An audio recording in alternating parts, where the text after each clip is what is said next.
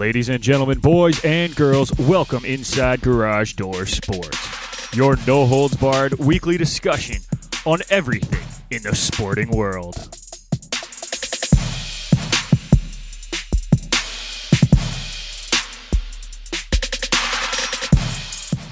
For all your news on hockey, baseball, basketball, football, soccer, and more, you've come to the right place. And now it's time for your hosts, Nick McVicker, Kyle Vardy, and Irfan Manji.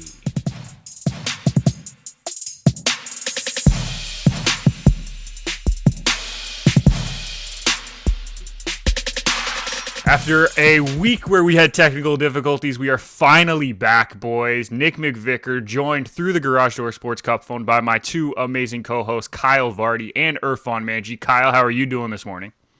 I'm doing good. It's pre-vaccine day for me, so it's a very good day for me. So. Look at that, pre-vaccine day, which means tomorrow he's going to be tired. Oh, wait, he's usually tired. Never mind. And Irfan, how are you doing? I know you're home, so how's that? Home's good. Came up, got my vaccine appointment next week, so get that done, get it out of the way. We're home for 2 weeks, then I'll be back in Ottawa. We're home. There you go. Back in Ottawa. Why would you go back? Because I see this room. I'm in my parents' room, so I feel bad taking over this space. Okay, fine. I'll allow it. Well, boys, we got a lot to talk about. NHL playoffs start. I want to get into Champions League as well, so let's get right to our kickoff segment, sponsored by Canada Kicking Academy.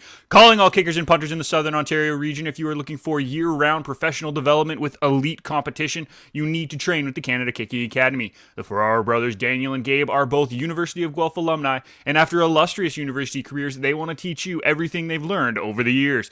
If you want to take your special teams game to the next level, you need to train with the Canada Kicking Academy. Visit them at CanadaKickingAcademy.com or follow them on Instagram at Canada Kicking Academy. And today we are joined by a very special guest, a ASJ Soyo defender, and more importantly, the brand new co-host of Touchline Thoughts, Paige Culver. How are you doing today, Paige? I'm doing great. How are you? Thanks for having me. I'm super excited to be here today. Hey, we're excited to have you, and thank you for asking. You notice the other two did not ask how I was doing. We asked you off air. No, we just don't care. No, Kyle doesn't. He never asked me off air. He just is like, it's fine. It's Nick. Well, Paige, welcome to the family of the Garage Door Sports Network. We really appreciate you joining Irfan. It's going to be awesome having you two together. And obviously, you've had a pretty interesting career in and of itself in soccer. I want to touch on a little bit of that before we get into Champions League and Europa League. Tell us kind of how you ended up in France from being a player who grew up in Oakville. Yeah, for sure. I started playing in Oakville. Fun fact, Nick and my brother used to play soccer together. He's been on the show a couple times, I guess. But yeah, so I grew up playing in Oakville, played in Oakville till I was 16, 17. And then I went, and during that time I was involved in the provincial program, which is like the pre-Canada national team program, which was really cool. Experienced a lot. I got to play in Spain, which was kind of interesting when you're, 15, 16 years old. After that, I went and played in the NCAA at Kent State University. It's a Division I program. We were pretty successful there too. We won the conference and we got to play in the NCAA tournament, which is huge. So that was a super cool experience. After that, I decided that soccer is all that I'm good at. So I'm going to continue to do that. So I found an agent. I went and played in Serie A in Italy. I played for a team called Pink Bari. I played there for one season, and then for this season, I signed in France, and that's where I am now, playing first division in France. So, what was the experience like at Kent State? I want to start there because obviously it's a little bit closer to home, and most people know where Kent State is. You go down there as a freshman. What was that experience like? Were you kind of like welcomed into the team, or did you really have to earn that one? It's a little bit of both. So, if people don't know, Kent State is in Ohio. Kind of in the middle of Ohio near like Cleveland. We're just outside of Cleveland. I think as a Canadian coming into the American leagues, you kind of have to prove yourself to begin with. So normally they don't take Canadians unless they're on a full ride. Then you come in and the girls know that you're on a full ride. So you really have to step up and prove yourself. I was also, the coach is Canadian, so that was easier for the transition. He's from Mississauga, like Port Credit. And so he kind of understood the transition from being a Canadian coming into the American schools. The education system is quite different. The mentality is quite different. So I had a great experience there. I spent all 4 years there. I would go back in a heartbeat. I still talk with my coaches all the time. So for me, it was a good experience. That's awesome. Kyle, do you want to ask something? Yeah. What was the transition like going from obviously basically North America to Europe? Like, what was the difference, and is there any difference in how they prepare or anything like that? Yeah, it's actually quite different. So I'm sure you've seen it. Like in the US, they kind of just pump out athletes, like they train athletes. Whereas in Europe, they're more focused on football specific. So when I was in Italy, the strength coach actually told us that we're not going to get better unless we're on the field. So they don't necessarily believe so much in the, strength and weight training and those kind of things. I've noticed it in France as well, that I think it's more of a European mindset. Like it's their whole world here, right? Whereas in the US, I think they're more focused on building these athletes, being the best athlete you can be versus the best soccer player you can be, if that makes sense. Yeah, 100%. Irfan, you want to jump in? No, I already asked you these questions. Okay, We've fine. chatted. Fine. This year you've been playing in France, obviously. You get to see some of the best teams continuously. How has that been a transition for you, going from North America, where the women's game is still growing, to Europe, where obviously it's still growing, but it's more established? Right. So yeah, I mean, this season we get to play like Lyon and PSG, which are the two major teams in my league. And it's really cool because there's Canadian players on these teams as well. So you can see the progression through the Canadian national teams and how these players are kind of establishing themselves in Europe. It's unfortunate that in Canada, we don't have a professional league. So Canadian players are forced to go to the US or Europe. And it's difficult because it's easier for teams to take European players because they cost less. They don't have to worry about visas, things like that.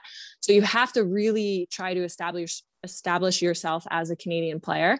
So it's really cool to see that on, big teams like PSG and Lyon. And for me, that's a great experience, seeing those national team players, getting to play against those national team players, seeing how fast they play, how the pace is so much different. So I don't know. I love it. I love playing the big teams. It's such, before when we could have fans, they get a ton of fans at their games, even now with COVID. So our stadium, there's kind of a fence around the stadium. And when we were playing Lyon, there was a ton of fans standing around the fence with flags. And so that was quite an interesting experience. Nice. Is there a game that stands out to you in your memory that you played, maybe the Lyon game or something else that you've played in, that just immediately comes to mind? Well, yeah. So the whole first half of the season, I couldn't play. I had visa problems. So the first game I could play was Lyon. So welcome to the French league. Welcome to your good luck. First pro game in France is the best team at the time in the world. They had just won the Champions League. So at the time world class, right? So that was for me a really cool experience. Like it was a big welcome to France. For sure. We'll just throw you into the dog's pit there and just be like, have fun. See ya. Yeah, really. They were like, good luck. 5-time defending champ, by the way, too. 5-time Champions League. Yeah, Champions League champs. It's fine. That's nothing. What are you talking about? No, not a big deal. Kyle, did you have anything else you wanted to ask Paige before we jump into some Champs League?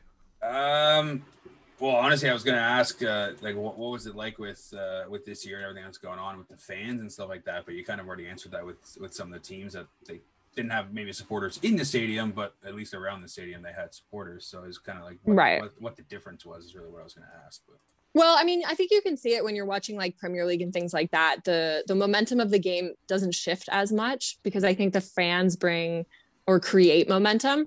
And you see it in our games too. Last game, we worked with we have a military base in the city that I live in. So the wounded soldiers, we had kind of worked with them all week. So they were invited to come into the stadium and watch the game. We had to do COVID testing and all of that. Yeah. And just to have like 20 people in there cheering made such a difference in the momentum of the game. It was really interesting. And I think you miss it. When it's gone, you miss it. So I'm super excited, even, you're watching Premier League or Bundesliga or something like that, to have those fans starting to come back in. I think it makes a huge difference. For sure. And that was you guys got a big win in that game. Yeah. So that's we huge. won 1-0. Yeah. And brought yourself out of relegation. Relegation. Yeah, exactly. For us, that was a super important win. And I think it helped having the fans there just to create positive energy in the stadium. I mean, even 20 people, it makes a big difference. So having 5 people, if they're loud enough, would make a big difference. You get the right 5 people, you're set to go. You got 2 games left. Are you guys ready to round out the season and hopefully stay out of that relegation spot? I know you're 4 points clear right now, but how's the team mentality going into the last 2 games? Yeah, I mean, it's super important to take points anywhere that you can get them, regardless if you're 6 points clear, if you're 4 points clear, because you never know who's going to catch you, right? So for us, our next game is next Friday. So we've been training all of this week and we'll train all next week going into that game. And our focus is just one game at a time. Focus on getting, minimum 1, hopefully 3 points out of both of these teams, because the very last game we played the very last place team. So, but we also can't go into that thinking we're going to win just because they're last place. So it's for sure. Right. I mean, you've seen the upsets before, so many times. Right. Well, let's transition now. Let's go to Champions League, and obviously Champions League final. I'm going to leave this up to Irfan because he's our soccer guy anyway, but you guys already talked about it. Control the conversation, Irfan. What are we going to see from this? We're going to see 2 English sides face off against each other. So I think that's huge for English soccer. I know last time that happened, that was 2018, and we actually saw a very boring final, to be honest with you. I mean, it was the first minute goal or something like that for Liverpool, and that was about it. And the rest of the game was, well, I'm not giving you chances, and that was basically it. So I'm kind of hoping that it's more of a free-flowing game, especially when you have a Pep Guardiola side playing. They like the ball at their feet, and then you have Chelsea, who's become a better defensive team, more all-around team under Thomas Tuchel. So I think it's going to be a very good matchup. And fun fact is Chelsea's beaten Pep twice this season already, once in the FA Cup and once in the league in the last couple of weeks. So they have the momentum, and they just look much better. So 2 English sides, great competition. I think it's gonna be fun. Yeah, Paige, do you want to add on to that? No, I was going to say, if you guys saw the City game yesterday, throwing in their goalkeeper who hasn't started in 10 years. 1,000 days or something. Yeah, hasn't played a game, a Premier League game in 10 years. But I mean, they got the win in that game. But I'm excited. I'm looking forward to it. Like you said, the last time 2 Premier League teams played, it was quite boring. So I'm hoping for an interesting game. I will say I'm way more excited for the women's game, the women's final, but that's we will get to that. Don't worry. I promise. We Yeah. We start with the men's, we move to the women's. No, just in general, I'm excited for both. So we'll see. Yeah. And Kyle, your team, your boys going into the final, are you going to have the same overreaction you had for the semi, or? As long as Jorginho doesn't play, I'm good. I don't really care. That's my biggest thing. Just get him out. I would rather play Billy Gilmore, who's very inexperienced comparatively in the exact same position. And he's actually performed better than Jorginho has, but that's a whole different story. Jorginho's been worried about Frank Lampard not being a good coach. That's what he's worried about this season. What? I'm not going to get started with that Arsenal game. Like I lost a lot of money on that game. How much money did you lose on that one? Well, okay, I didn't lose a lot of money. I lost a lot of money potential on that game because I hit everything else. But it was just one of those, like, Chelsea completely dominated that game, and it was different. But going into City, I'm interested. We'll see what Aguero has on his back and see if he's wanting to make up for the. Well, he literally cost them the game in that aspect. So I'm interested to see that one. It's going to be. I think it's going to be back and forth because obviously Chelsea has a lot of clean sheets recently since Tuchel has taken over, but it's City. You can never count them out. So I think it would actually be a pretty interesting game, hopefully, for the love of God. I don't want to have like a 0-0 game going into the extra time, but we'll see how it goes. So. There's something that I heard. I can't remember which show I was listening to this week, but they talked about giving Frank Lampard credit for how far Chelsea have come. Because you have to think, Frank Lampard brought a bunch of the players into this squad. He obviously wasn't the best tactically with the players, but how much credit do we need to give Lampard for where Chelsea is prior to bringing Tuchel in? Like, how much credit does he deserve for this Champions League run, I guess, Paige? Well, for me, I think you always have to credit your starting coach. And when things go wrong, the first person they always blame is the coach, right? So I don't think you can discredit him. I think it was a little bit too much for him at the time. And obviously that's why they ended up changing. But I mean, you got to give him some credit at the end of the day, because like you said, he brought in a lot of quality players and they went on quite a good run at the beginning. It just, things weren't quite working out. So, I mean, I like Frank Lampard. I have nothing against him. I just think he was in over his head, taking such a big club as, first coaching steps. So for me, I'm still going to give him the credit, but. Yeah, no, that's fair. Irfan, your thoughts on that?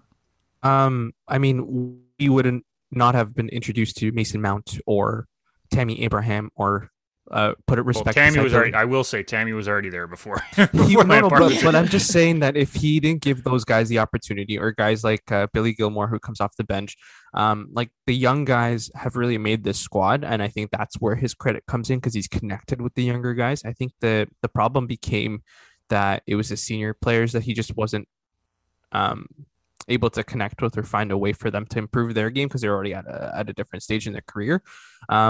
And he kind of botched his first transfer approach. Obviously, he brought in some very talented players. He just didn't know where to put them. And that was his biggest downfall. And I think if he hadn't gone out and maybe bought these big names, he probably still would have been the coach because he would have continue that trend from last year where he was putting more focus onto the youngsters. Maybe potentially that's just a massive question mark. So yeah, I think he does deserve a lot of credit. And I think Thomas Tuchel also said the same thing that, the FA Cup run that he had to get us to this position, he's done a great job. And then the fact that they were great in the qualifying round for the Champions League. So yeah, you got to give credit where credit's due. I mean, we see this all the time where coaches get fired halfway through the season and the guy who picks up gets all the credit. But if the foundation is laid properly from before, you got to give them credit from there. Yeah. Well, and I think, sorry. Go ahead, Paige. No, go ahead, Paige. Well, I was going to say, I think Lampard, like you were saying, he's working with these young players. I think he comes from an era where you kind of groom these younger players through the academy and bring them up. So if he connects more with these younger players, I think it's because that is kind of what he was doing when he was playing. You're groomed in your academies and then you develop into, and so those coaches are more focused on those younger players. Whereas, like you said, he doesn't connect necessarily with those more experienced players who are moving around a lot. And for me, I think it's probably from his experience as a player. So I think if you give him maybe more of a younger squad, he might be able to develop them a little bit better. Well, exactly. Well, that's what we saw last year, right? Because right. We didn't expect them to be a top 4 team, and they were a top 4 team, and they played very well. And that's when he didn't have anyone. He lost Hazard. He didn't have a healthy Conte. Like he was just like he was forced to go young though last year because but of that's that. But that's the thing. Like that's what Paige is saying, that the fact that he connected so well with these young players was what that's probably more of his style. Maybe his next coaching gig should be with a young and upcoming squad. Like he had a good season with Derby as well, and they were also very young and a lot of loanee players. So maybe that's the next step for him rather than a big club right away, or maybe U21 because I keep fighting for that, but. You keep fighting for a lot of people on U21, so yeah. Well, anything's better than what we just saw the last couple of tournaments. So fair. Kyle, as a Chelsea fan, how much credit are you giving Lampard for the run that Chelsea's been on recently? I give him full credit, like 100%. Like ever since Tuchel has came in, have they been a different team? 100%. You're seeing a lot, as I was saying before, you're seeing a lot more clean sheets when you're under Tuchel compared to what Lampard was. Essentially, they were playing run and gun games, and they were playing what our coach used to call pond hockey. Remember that? Yes. Hey, you take it, I got it. You take it, I got it. Whatever you want to do that way. But I think the biggest downfall for Lampard was he got so structured into who he had in his lineup, and it did not change no matter what. He had people he liked in certain positions, and he would not bring on other players. Yeah, you look at like Christensen, who's now become a Tuchel favorite, did not play. I'm pretty sure he had one appearance under Lampard. And it was just like, and now all of a sudden Christensen has been a great defender for us. Or maybe not great, but good. He's been an improvement. Yes. And like even Mount struggled to get some time earlier this year because he fell out of favor with Lampard. So, and now Tuchel's using him a hell of a lot more. So, there's certain aspects where he kind of faltered. And I do agree with her front page. I think, if he goes to a younger team and brings them up and develops them his own way, I think he will succeed immensely. But he also has to now, if he wants a Premier League gig, basically, he has to take that next step and connect with veteran players and basically become a tactician type coach, where it's not just your starting 11 and that's what you have. It's, hey, this guy was probably giving a little bit more energy. Let's bring him in today instead of somebody else. And he just wasn't doing that. So, yeah.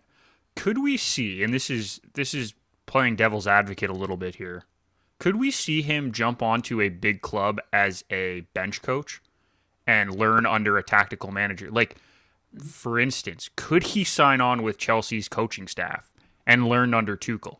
Right?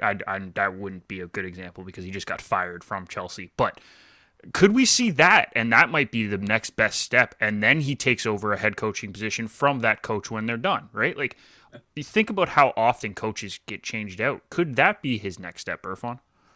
Well, that would have been the first logical step to take to begin with, right? Like, that would have probably made more sense. Like, no, but like, I think Chelsea, gave him the benefit of the doubt because he's a star for Chelsea for years. Like, you think of Chelsea, you think of him and maybe one more guy, and I don't like him, so I'm not going to say his name. But stop. I had a huge rant with Paige about that earlier in the week. But no, I think if he started off under a good tactician, like maybe Massimo Allegri, if he was signed before, or Carlo Ancelotti, or maybe Jose Mourinho, for example, like at least he would understand the game from a certain perspective, and then go, okay, well, this doesn't work, maybe this works, and then that's how you start to develop as a coach. So yeah, I agree with you, and maybe Chelsea would have been the best place to start for him as an assistant coach and sort of get that feel. And we see that with a guy like Michael Carrick at United, where he is the bench coach with OGS, but he's also on the touchline a lot more than Ole Gunnar is, barking out orders and trying to change the formation and keep it moving and keep it fluid. So that could have been something. And I like that point of yours, is that could have been something for Lampard moving forward. It's just maybe came too soon, maybe a little too early for him, but it's a part of the development. And I'm sure he'll be back for sure. Let's be fair. The only reason Carrick's on the touchline more is because he knows the players, because he played with half of them like 3 years ago. Well, that was actually going to be my question. Do you guys think that he loses respect because, I mean, he hasn't retired that long ago. He still played with some of these players. Do you lose that level of respect because he's your buddy or he's your ex-player or whatever? Do you think that affects how his coaching style and how he coaches, and maybe the lack of success with coaching? Well, so don't put this question for Nick then. Is if Braden was a bench coach and you're playing, how well would you take to him telling you how to play, for example? Like that would be the closest thing I can think of. Right. I think I understand what you guys are saying. Like, I might question it a little bit if I don't agree with it. But if I'm seeing what Braden's doing, or if they're explaining it to me to make it make sense, and we're working together, and he's not just telling me, oh, you need to do this, and he's just giving me an order, whereas he's explaining it more, I think it doesn't really matter. If they're your friend, you'll listen to them just as much as you'd listen to another coach, as long as they explain stuff. So if they take the time to really put the effort in to explain it, I have no problem with the coach being a friend, right? Like, that's always been my opinion. Kyle, you're shaking your head at me. So I honestly, it's professional athletes. No offense, Paige. They have an ego to them, and I think it's fair. I agree. It's one of those. No, it's like one of those. Like, it's like professional athletes. They have an ego to them, and if they have a manager who literally just retired, 5, 6, 7 years ago, something like that. I don't know if they value him the same as like a Thomas Tuchel type guy who's been doing it for years, right? So it's one of those. There may be some disconnect there where he connects with the younger players because they're like, oh, hey, I grew up watching you and playing, when you were at Chelsea, compared to like a Giroud who was literally playing against him at Arsenal. So it was Right. like, so it was one of those. I don't know if they have the same connection really, or he has that same effect on them. Like, he's not a mentor to them. He's like, hey, I played against you. I'm not going to listen to a goddamn thing you say.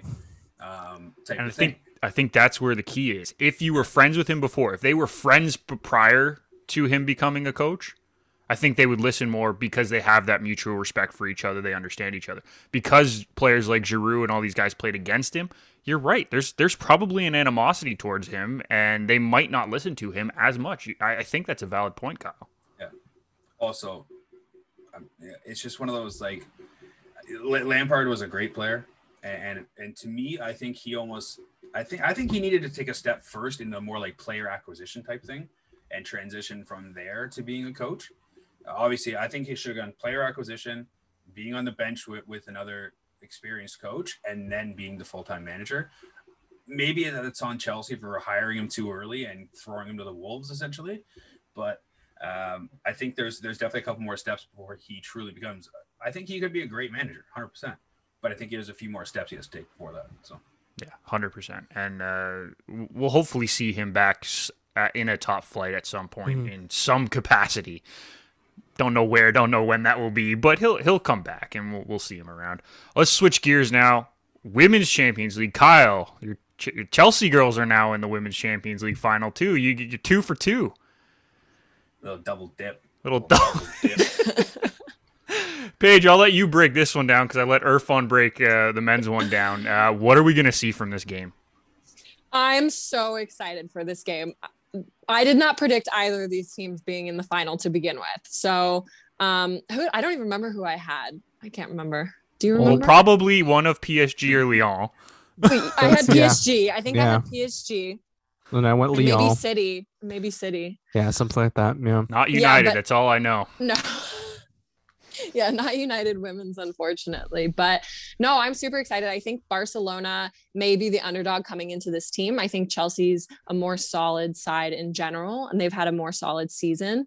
But I think Barcelona's been super exciting. If you watched any of the games they played against PSG, they're just a really entertaining team to watch. So I think that's what's going to make this final a super entertaining final. I'm cheering for Barcelona, but I'd be happy. I'm going to be happy. As long as it's a good game, I'll be happy either way. So Yeah, that's what it's shaping up to be at this point. It's just going to be a solid game. Chelsea, a little bit more experienced than the Barcelona side. Barcelona, maybe a little flashier.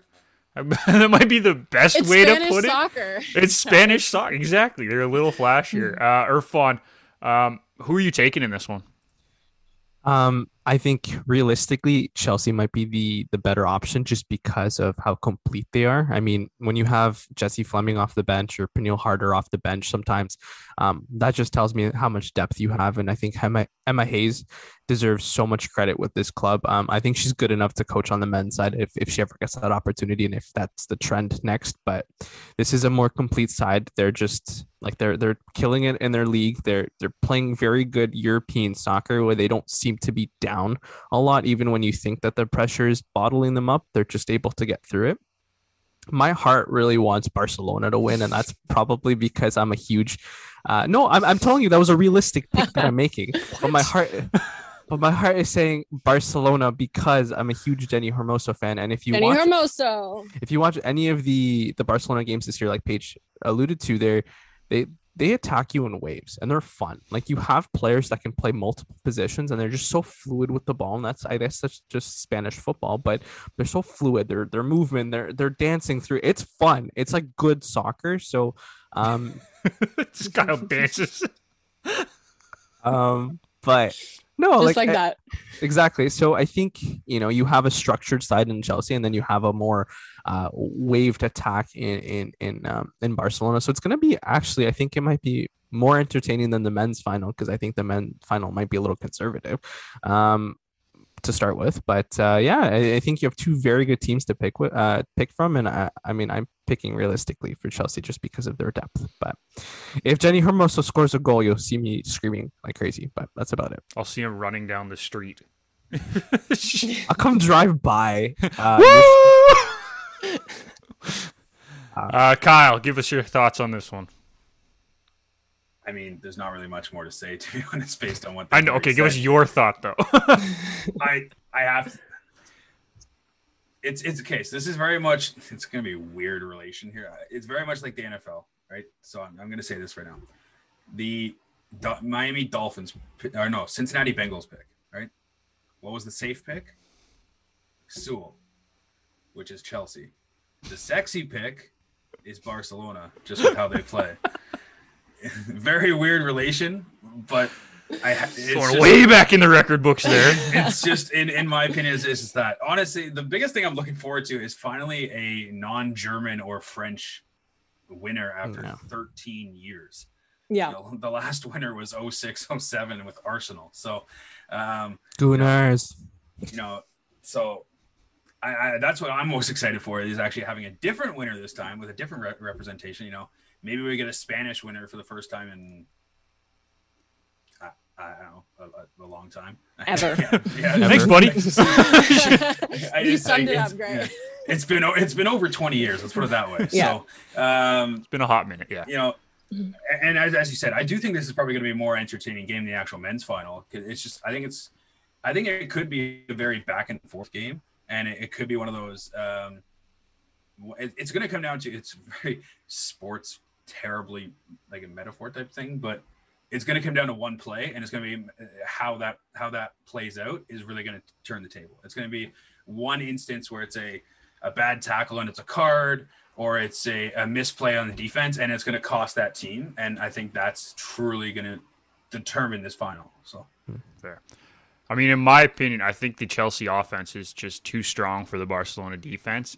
But if Barcelona can maintain possession and use that slick passing, the quick movement, they could catch Chelsea. They could catch Chelsea out a couple times and make this a very interesting game. But if Chelsea's offense is going, Barcelona, I don't think, can stop them enough times to stay in this one. That's where I'm at. So I think Chelsea takes it, and I don't think that's not obviously not a crazy pick, as we said. It's the safe pick. Quickly, want to touch on the Europa League final. United, Villarreal. Paige, who's taking this one? I mean, I'm a United fan, so I can't let my boys down. Got the Forever United flag. Let's go. I mean, it's going to be interesting, though, because Maguire's injured, and I don't know. I mean, not that I'm not a big Maguire fan to begin with, but they recently showed some of his stats about like his consistency throughout the season, and I think he gets a lot of hate from me. Yeah. From a lot of people, not just you. Yeah. from everybody, yeah. But if you actually go and look at his stats, he's the best defender, almost the best defender in the league right now. So I think that's gonna hurt quite a bit, depending, you know. But I mean, I'm cheering for United, so that's who's taking it for me. This is a conversation that me and Irfan had, I believe, this week or last week. I don't think United have a top tier defender. They have 2 or 3 second tier defenders. So not the elite of the elite. We're not talking like the Ruben Diaz is at the moment and guys like that. Sergio Ramos is up there. We're like the next tier. So they're very good defenders, but they're not the elite. And that's what we're used to at United, right, Paige? We're used to the elite. Okay, not when you're throwing Jones in. That's not elite. I'm not saying we've had one in a while. I'm not saying we've had an elite defender in a while, but we're used to it. Ferdinand and Vidic and like all the world class, those players, yes. But I mean, since the Fergie era, we haven't had some very good defenders. But I think that's why. I mean, you guys were spoiled. Oh, 100%. 100%. Funny how that works. But that's what I mean. Like, everyone rips on Maguire because he's not the elite of the elite, but he was never going to be the elite of the elite. Like, he's never going to be a top tier defender. He might be the top of the second tier, but he will never be a top tier defender, and that's why he gets so much flack, which isn't really fair to him. I don't. Well, and I think. Yeah, and I think he's kind of that old school, like classic English style defender, like win tackles, play long balls, win headers. That's it. Yeah. Whereas now, like in the modern game, your defender is so much more evolved. Like look at a Sergio Ramos or someone, or a Vidic or somebody like that. And so I think that's why he gets a lot of hate, because he's still that like very classic English, make a tackle and break a nose. Break a nose. She's not wrong. That's a very valid thought. But Kyle, I don't like him. So that's fair. That's fair. Kyle, what are your thoughts on this game? Well, to be honest, I want to hear Irfan's because I listened to the episode the other day, and Irfan is going against his boys. I'm pretty sure. And that's why I'm not bringing him up. That's why he's not being brought into the. No, I'm kidding. Go ahead, Irfan. No, I just said this game feels like that Sevilla game from last year where, United went in thinking we're going to boss that midfield, like I said on the episode, and that they're going to dominate and they're going to like probably win the game. But, kudos to Sevilla for pulling out last year. And I think that might just happen again this year with Villarreal. They look much better than that Sevilla team that beat United last year. And without Maguire and I guess I have to put some respect by his name, aside from maybe a couple of marking that he can't really do well. He can't man mark. Let's make that very clear. He is awful at man marking. And I think that's where he gets the most slack from, is the fact that he doesn't pick up players properly. And then, it leads to a chance, especially when you're playing big clubs like that. But I did say Villarreal just because of the atmosphere last year and how that sort of game went. And if you're going with Bailly and Lindelof, who haven't played together well this season or ever since they've been together, but it's a area of concern. And if you watch that Villarreal Arsenal game, Unai Emery had his guys finding pockets of space a lot. They were able to get through the defense. They were able to, boss the midfield because Thomas Partey just couldn't handle it. And whether that happens with Fred and McTominay or with Pogba dropping deep, we don't know. But I'm going Villarreal just because I think that it has that feel of last year for me. Fair enough. And I get what you're saying. I think the United midfield is a little bit more consistent this year than they were last year. So that might play into United's advantage. Kyle, now that Irfan's gone, you can now give your thoughts. I listened to that and I'm like, wait, what? He's not picking Man United? Wow. Okay. All right. But it's a closer game. I think this is going to be a closer game than a lot of people want to admit as United fans. I mean, you're talking. Well, to United three of them tends here. to choke too. So, like United, I don't know. I mean, they looked decent in the first Roma game. The second Roma game, they did not look great. They were up 6-2. They didn't need to look good in the second Roma game. That's where you can't look sloppy, though. You're prepping. Yeah. I guess. Yeah. I guess. Your last game before you go into the final and you look like shit. Well, they've lost 2 in a row so far, and they you just can't keep losing games, especially if you're trying to build momentum. That's where it's at. Yeah, especially it's one of those like, oh yeah, it's the last game, doesn't really matter. They have to beat us like 7-0 in order for them to pass. That's not the mentality you should have going into that game. It shouldn't be. I'm just saying they didn't need to look good, is what I was saying. That's all I said. They didn't need to. Well, the fringe players needed to look good if they want more playing time. That's what it was, and they didn't look great. That's fair. And it's a good thing they didn't need to look good because they didn't. So there's. Well, and they only lost 3-2. Let's not forget. It's not like they got blown out in that game. Okay, like they didn't. They lost 3-2. Yeah, but the first game was what, 6-2? Yeah. I know, but I'm just saying, like, it's the way you guys are all talking. It's like they got blown out 5-0. They lost 3-2. They scored 2 goals still somehow. Well, because Edison Cavani is a beast. Yeah. It's also because as soon as a United player goes in the box, they immediately fall and it's a penalty. Okay, all right, Chelsea. Bruno Fernandes, easiest goal you could ever have in your life. He has more goals in the run of play than he has penalties. He has 13 penalties out of 25 goals. He has 28 goals this year and he has 10 penalties. But good try. Well, in the Premier League is what we're talking. That's what I'm talking in general. Oh, in general, penalties. It's fine. That's how he scores his goals. It's why he's paid the money. I mean, at least he's not Aguero and missing the penalties in general. There you go. See, as long as you convert, it doesn't. Honestly, I want to lean towards United in this one. I think they will struggle with no Maguire at the back. Yeah. I think Villarreal will take advantage of that.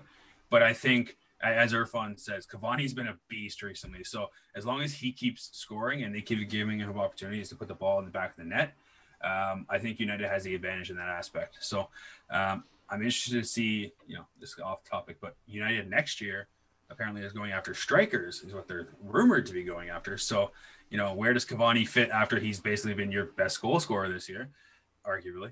Well, no, they're putting Rashford on the wing. That's their plan.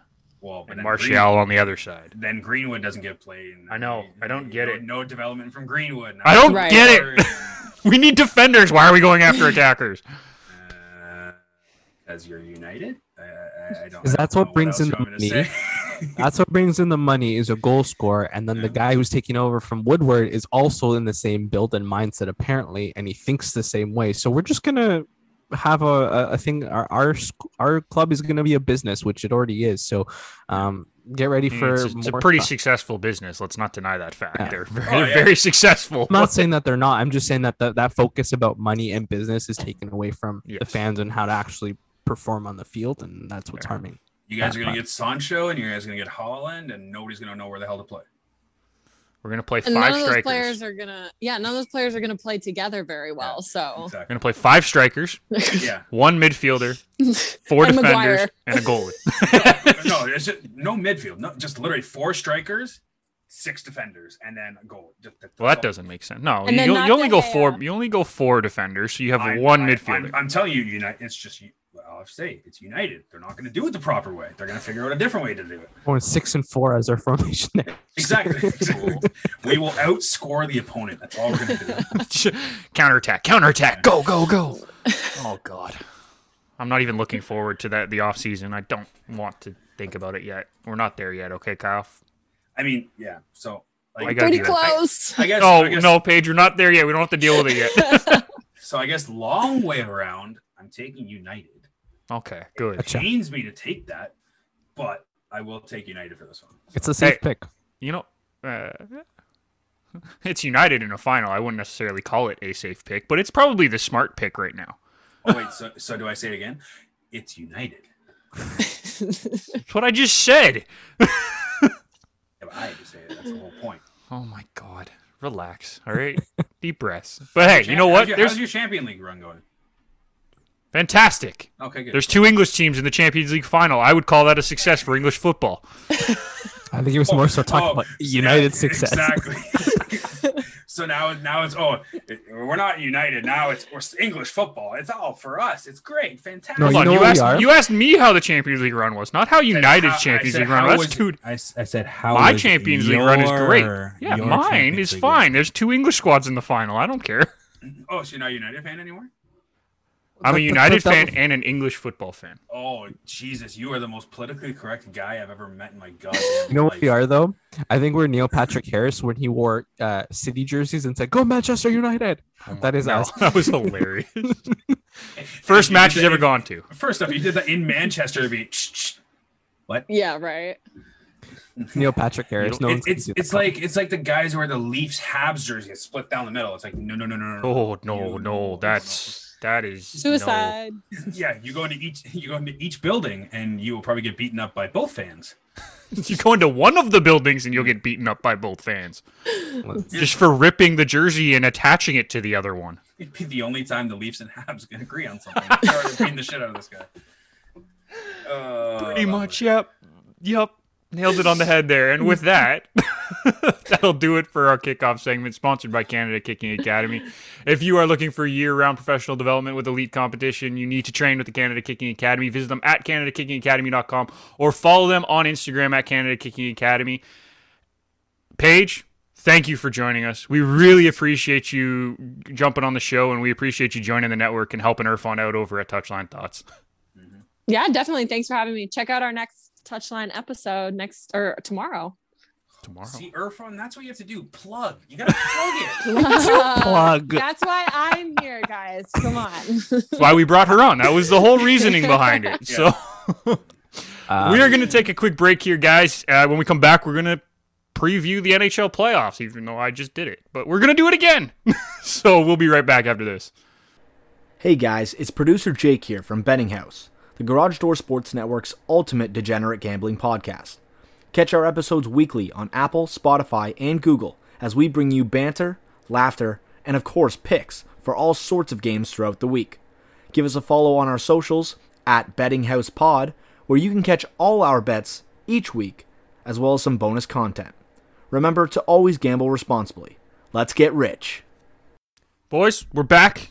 Let's get right into it because we got 8 matchups to talk about, and that was a long conversation about soccer. So we got to balance it off now with a probably longer conversation about hockey. Where do you want to start? I'm going to give dealer's pick to Irfan. Which division are we starting in, man? Let's go Central, just because that Tampa Bay Florida series is going to be fun. All right. Central it is. And let's start with the 1 versus 4 matchup and get into the Tampa, Florida one. We will get there. Yeah. But 1 versus 4, we got Carolina taking on Nashville. Is that a broom? Yes. Okay, I was like, what are you doing? I thought you were trying to like wave a flag. Like, what are you doing? No, first off, if I was waving a flag, I would have switched my hands. A broom's this way. It looks like you're going up, though, Kyle. Carolina's going to sweep, is what I'm trying to say. Jesus. Wow, that was painful. Let's talk about the matchup in general. Carolina finished 2 points back of the President's Trophy behind Colorado and Vegas. And Nashville had one of the lowest point totals out of playoff teams. Mhm. Is this even a close matchup at all, Irfan? I don't think it's a sweep per se, especially with the way Nashville played the last 2 games against Carolina. They were a little bit more competitive because they knew that if we get pushed around now, we're going to get pushed around in the playoffs. Obviously, playoff hockey is different, but I think it goes to 5 for 6, and I think I told you that through text. But it's going to be a Carolina series. I don't have a doubt about it, but I think Nashville's going to pull out a win. They're going to split the series starting off, and then they're going to lose like 2 or 3 in a row, and then that's probably how it's going to end. But yeah, not a sweep, but maybe a gentleman's sweep or something like that. But we'll see. We'll see how it goes. But it's Carolina all the way. They're just much better. They actually have decent goaltending this year. At the trade deadline, we thought, losing Hayden Fleury, was going to, impact their depth on defense, but it hasn't impacted them at all. They're still playing attractive hockey, and Rod Brind'Amour has done very, very well for this team. Yeah, and the big thing for me is that Kyle, who's the number 1 goalie in Carolina? Peter Mrazek. Okay, Mrazek played 12 games this year. Nedeljkovic played 23 and had a .932 save percentage and a .190 goals against average. James Reimer had the worst goals against average out of the 3 goalies that played for Carolina at .266. They have goaltending! When have we been able to say Carolina has had goaltending since Cam Ward went on that run? That's a big part of this team. They're a very good team. Now that they have goaltending, they've taken that next step, and that's what we've seen this year. And Kyle, I don't know if it's going to be a sweep. I have them winning in 5. And Irfan, you're the only one who had this going more than 5 games out of the entire network. Mm-hmm. I polled everybody. You're the only one who had it going more than 5 games. Kyle, why is this just leaning so far heavily in Carolina's favor? Because Carolina is one of those Barry Trotz types teams where it's defense first and they clear the puck out, but they have the goal scoring that the Islanders don't have. That's the biggest thing. So that's why Carolina is such a complete team, and I can see them going on a run in this playoffs purely because they have the goaltender, and they don't know who's going to be the goaltender, but they know he's going to be doing well. They got 3 they could throw in. Take your pick. It's going to be draw of the hat. They have 3 goaltenders I would probably take over both of Nashville's goaltenders. Saros has been good this year, don't get me wrong, but I would still take Carolina's goalies over both of them. And the biggest thing with Nashville is who in the hell is going to score? That's the biggest question. Yeah. Mm-hmm. Right. So it's Nashville has always been defense first. There's always been that. Since the Weber Suter days, they've always had defense. Well, and they had Barry Trotz as well. Yeah. Exactly, yeah. Right. So they've always been that type of team, but they never transitioned into actually getting goal scorers. The only person they really have is Philip Forsberg, and even then he's not McDavid, so he can't carry a team throughout the playoffs. So all right, I'm gonna play a little fun game. Are you guys ready for this? How many players, and we're going to start with Irfan, how many players on Nashville have more than 30 points? 1. Kyle? I'm going to go with 1. I can't think of anybody else. There's 2. Okay. I think Matt Duchene's 1, no? No. It's probably Arvidsson. Nope. So who do you guys have as the one that you guys both agree on? Is it Forsberg? Yeah, I guess, yeah. So. Yeah. The other one's a defenseman named Roman Josi, who led the team in points with 33. I guess I probably should have guessed. Is he playing? Yeah, I don't see him listed as a defensive pair star. Is he healthy? Like he's Do hurt. we know? He only played 48 games this year. Yeah, so he missed Oh, you 17 lost your games. best player. Right? I guess it's not as big of a deal. He only missed 8 games, but No, it'd be 17, wouldn't it? If he played 48, it's a 65-game season. it's a Or it's 56-game season. 56. Sorry, 56. You had the right numbers. I'll give you credit. You just Just went dyslexic on there for a second. Dyslexia, people or people poo, or whatever you want to say. Yeah. But yeah, and how many players scored more than 13 or more than 12 goals? More than, keyword, more than 12 goals. Again, one, I don't know. Two! And neither one of them is named Philip Forsberg. Actually, Tolvanen had a half decent year this year, but he's not anything special. So. Tolvanen played in 40 games and had 22 points. No, I know, but I'm saying like Tolvanen did well this year. Like he was almost at that 30 mark. Fair enough. Okay, I get what you're saying. My apologies. Yeah. They had a bunch of guys in the 20s. In fact, they had 7 guys in the 20-point mark. But that's the problem, and that's what I was just trying to build on your point there, Kyle. They don't have any scoring. Yeah. They have no offense. They are going to hope to win games 1-0, and I'm sorry, I don't think UC Saros is the goalie right now. He could be, but I don't think he's the goalie who's going to get you through the playoffs winning 1-0, 2-1 games the whole way through. Don't get me wrong, Saros had a fantastic year. He did. Sub 100%. Sub 2.3 goals against average, 920 something save percentage. But he had to do that because they have no goal scoring, and they would still lose games 2-0, 2-1, whatever. And that's what I'm saying. I just think he's not the guy to win the playoffs, winning 2-1, 1-0 games all the way through. He might get them a couple games, and that's why I said it could go 5. Irfan thinks it might go 6. I just don't see it happening this year. I think maybe next year when they get maybe a little bit more scoring, hopefully in the offseason. I would hope that's what they're going after, but it is Nashville. Well, I think the only problem is I think they're in cap hell right now, so I don't know. Fair. That might be the issue, but we'll cross that bridge when we get there. Like 90% of the rest of the league. But that's all. Yeah, I was gonna say, isn't everybody in cap hell at the moment? Yep. But all in all, Carolina takes this, and I don't think anybody has any question about Carolina taking it. It's just a matter of the games. I think is the real question. So. Yeah, 100%. Let's flip over to the fun series that Irfan talked about quickly. Florida finished second in the division. They will take on their state rival, Tampa Bay, who is now a $100 million team because playoffs don't have a cap. Mm-hmm. And they knew how to do that, and they're pretty smart for it, and everyone's ripping on them. But, hey, they figured it out. Mm-hmm. So, Irfan, start us off again. Sure. What are we seeing from this? This is a much better Florida team this year, right? They're so good this year. They've played Tampa Bay very well, and I think they really want this matchup. And I don't know what we're going to get from the defending Stanley Cup champions. Obviously, having Stamkos and Kucherov come back, is there rust on them? We don't know. But just a much better season from Joel Quenneville. And this is what they brought him in for this sort of run in the playoffs, to try and get a run into the playoffs and have a good season to get there. And they've gotten goaltending from 2 solid goaltenders. Alex Barkov has just become a big name on that roster. Jonathan Huberdeau's found a way to connect with these players, and they have depth for it. And when they traded Vinny Trocheck last year, we dissed them for it. We called them out because it didn't make sense, but they brought in some young talent. And they're able to sort of mix it in, and they're a very, very good squad.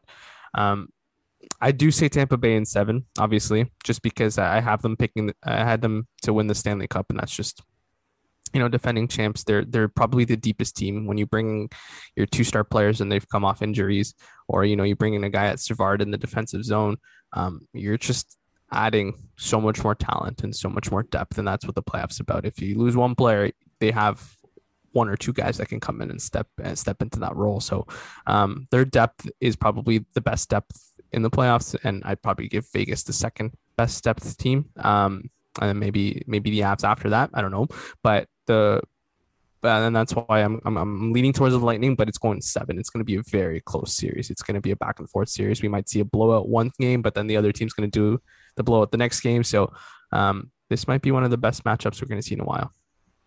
Fair enough. Kyle, I want to pose this to you because everyone talks about the goaltending when they talk about Tampa, because Vasilevsky's been fantastic this year. He's probably up for the Vezina, at least in the top 3 for the Vezina, if not winning it. He has struggled against Florida this year. And I'm going to read the stats off quickly just so people know what we're looking at. He had an .898 save percentage and a .336 goals against average in 6 games against the Florida Panthers.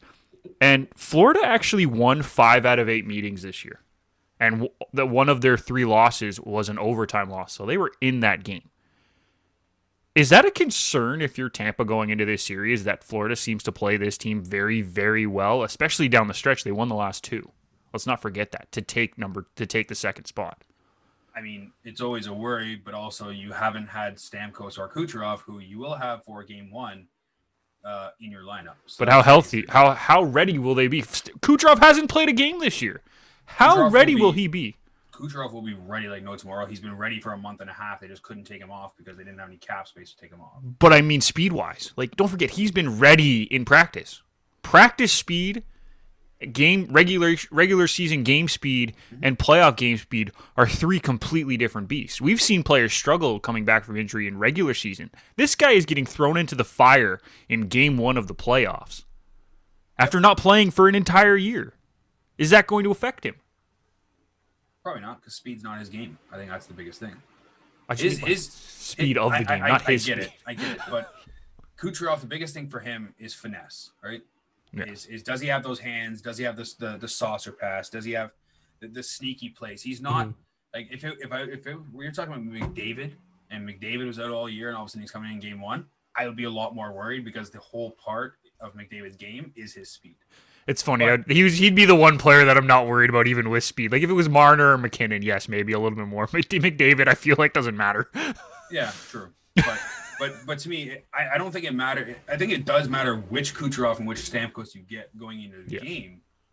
But I also think adding them into that lineup just makes that lineup more dangerous and, to be honest, more overpowered is really what it comes down to. And, I was leaning Florida potentially in this series because, Bobrovsky's been a hell of a lot better than he was last year after he was a bust last year. He struggles against Tampa, though. Yes, of course. The majority of goalies struggle against Tampa in general, but fair enough. Valid point. But the thing is, I think the biggest problem for Tampa, I don't think is their goal scoring or their goaltending. I think it's their defense right now. So, it's how does their defense hold up? Is Chernak truly a top 4 defenseman? How does David Savard and Jan Rutta hold up in there? To me, I look at those players and see how do they keep up with Florida. Florida's got speed. Florida's got depth. That's the biggest thing for me. So I do ultimately give the edge to Tampa just because I have to. It's just one of those. I mean, you don't have to, but you should. Well, you do, though, because it's one of those, like, until Florida proves themselves in the playoffs, I have to lean Tampa. That's the biggest thing. Mm-hmm. And if Florida comes out and wipes the floor and beats Tampa in 5 games, then I 100% I'm behind Florida, and it's Florida is one of those teams to worry about because, as I said, they have depth, they have scoring, and they have goaltending. That's the biggest thing. When it comes to playoffs, that's what you need. Is you need depth scoring and you need goaltending. That's the biggest key. So, I have Tampa in 6. I 100% can see it go 7. There's no doubt about that. But I have to give the edge to Tampa on this one. Mm-hmm. Yeah, you mentioned defense. There's potential of no Victor Hedman to start, right? So I mean, Doesn't that balance it off though? Because there's no Aaron Ekblad on the other side. So there you go. But yeah, I think this series comes down to the top 2 forwards on each team. Right? We've talked a lot about Stamkos and Kucherov so far, but there is a very, very lethal pair of forwards on the Florida Panthers. Me and Kyle talked about them all season in Barkov and Huberdeau. We did the Barks and Hubie watch every week. These guys are top-level talent. I think whichever pair can score more points for their respective team in the playoffs will be the one that leads their team out of this round. I have Tampa winning, and I have Tampa winning in 6. But this could easily be a 7-game series, or Florida could come out and win in 5 or 6 as well. Like this series is so wide open, in my opinion. I'm giving the edge to Tampa mostly because of Vasilevsky. And the fact that Ekblad's out the whole playoffs. And he's been out for pretty much the whole year, but not he, really. He was out after like the first quarter of the year. Trust me, I had him in fantasy. The biggest thing for Florida is, as I said, they have depth, right? But how does that depth show up in the playoffs, right? Does Sam Bennett show up in the playoffs? Does Carter Verhage, who had a great year this year, does he show up in the playoffs?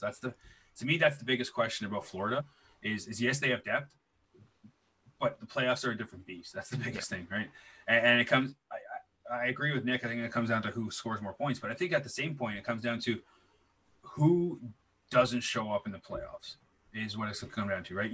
The Leafs have had their struggles where Matthews or Marner doesn't show up in the playoffs, right?